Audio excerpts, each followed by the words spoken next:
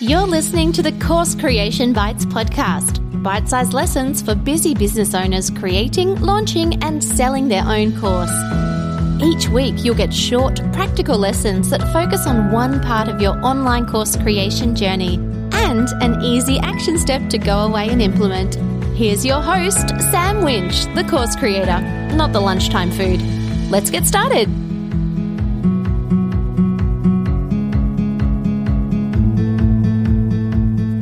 Let me take you behind the scenes in a course review.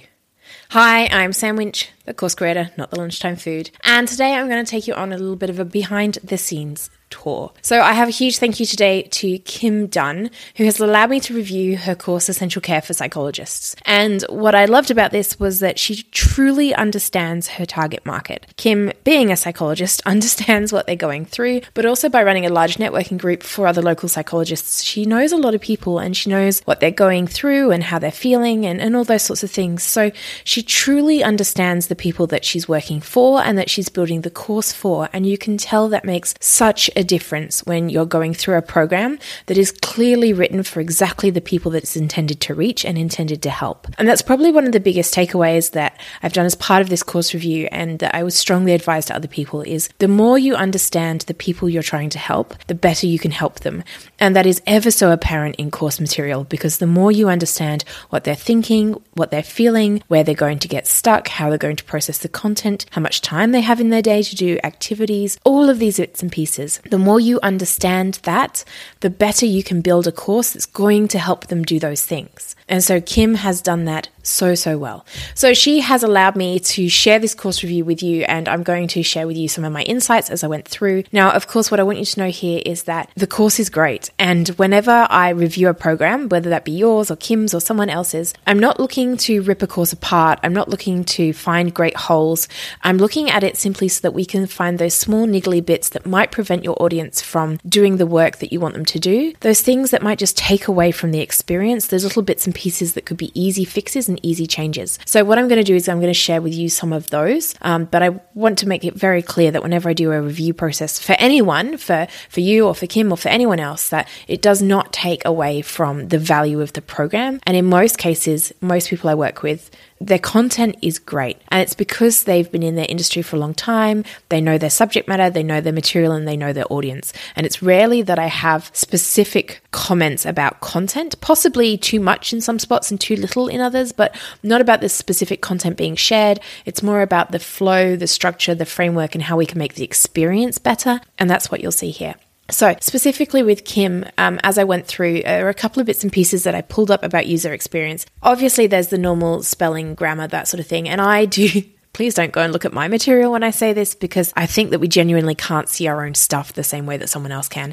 One of the best ways to find spelling errors and grammar issues and those sorts of things in your course content and in your workbook is to give it to a student because I swear they'll find the thing that you didn't think was there. And so it's the same. I will notice those sorts of things as I go through, and in a course review, I'll pick up some of those and just highlight them so you know where to go back and fix them. One of the other things I did bring up through this as well is to do with video framing. So often when you embed a video into a program, sometimes it brings in with it some of the headings and symbols and player functions from the place it was embedded from. So in the example with this one, videos are coming in from Vimeo. Vimeo is a really solid video host that can do lots of things for you. But what you do when you embed the video is you can look at some of those settings. So for example, it could show the video title, it could show the author of the video, it could show a thumbnail, it could show all sorts of bits and pieces. And what I find when it's inside a course is you want as few distractions as possible. So you're going to go into those Vimeo settings and go into the embed settings and turn off as many things as you can. Turn off headings, turn off bylines, turn off thumbnails, turn off not necessarily player controls, you still want those, but turn off any of the other stuff around the video or things that are embedded with the video that you just don't want. Turn off as many of those as you can.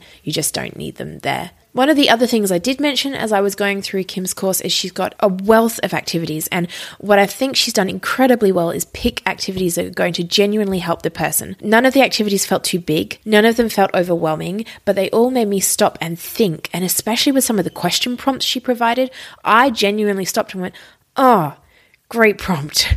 Good point. It brought up some of my own blocks. It brought up some of my self-excuses, and it really made me analyze the things that I had just taken for granted. And so if you can do that with activities, if you can genuinely dig in and make sure that you're asking things that make them stop and think, not just questions for the sake of questions. And I've seen that plenty of times in courses where they've put an assessment at the end of a module or something, and it's a reflection solely on the content. It's like, what did this quote say? What was the answer to this question? Like, that's fine. But if you want transformation as part of your course, if you want them genuinely to change their habits, their behaviors, their actions, whatever that might be, then you need them to self-reflect, and providing prompts that make them do that is incredibly powerful, but also can be quite challenging. To find the right words and to find the right prompts can be quite challenging, and Kim has done that so well. Some of the prompts inside the activities here genuinely made me stop, and there are 2 or 3 points in the modules here where I actually reflected back to her and said, this prompt is great.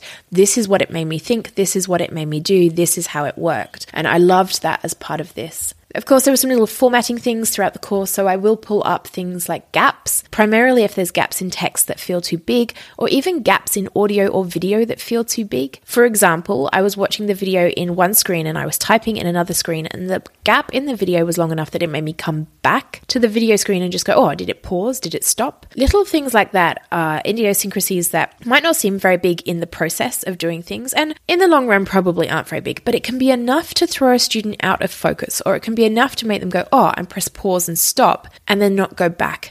And what we want to do is try and streamline that user experience to make it as smooth as possible and to take out any of those bits. So when you're going through your program, look for things where you've got gaps in text that are just awkwardly big or slightly uncomfortably big, and go through your videos and look for places where there are gaps in audio or gaps in video that are slightly uncomfortable or slightly too big. You'll find that actually gaps can be too big when they're just a second or two, which doesn't sound like very long, but you'll have seen, and if you've ever noticed when you're listening to something, even on the TV, if there's gaps of say 2 to 3 seconds with no audio, it sounds like it's broken.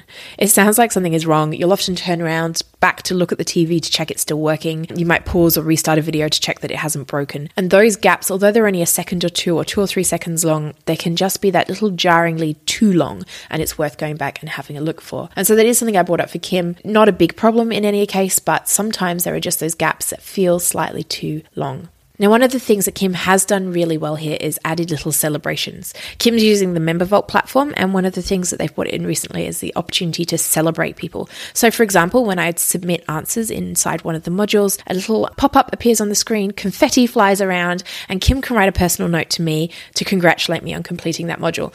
Now, it actually happened halfway through the course. I'd press submit on my answers, and up pops this little explanation that says, well done, you're halfway, and confetti comes in, and I genuinely smiled. It was such a nice moment in the course, especially in courses where students can just get up, filling answers, pressing next, filling answers, pressing next. It's that little bit that breaks the flow, and not in a bad way. So when we're talking about gaps in videos, they break the flow in the middle of learning. But this breaks the flow when there was already a natural break anyway. I was moving from module to module, and it was great to acknowledge the work that I'd done. It was also nice to know I was halfway.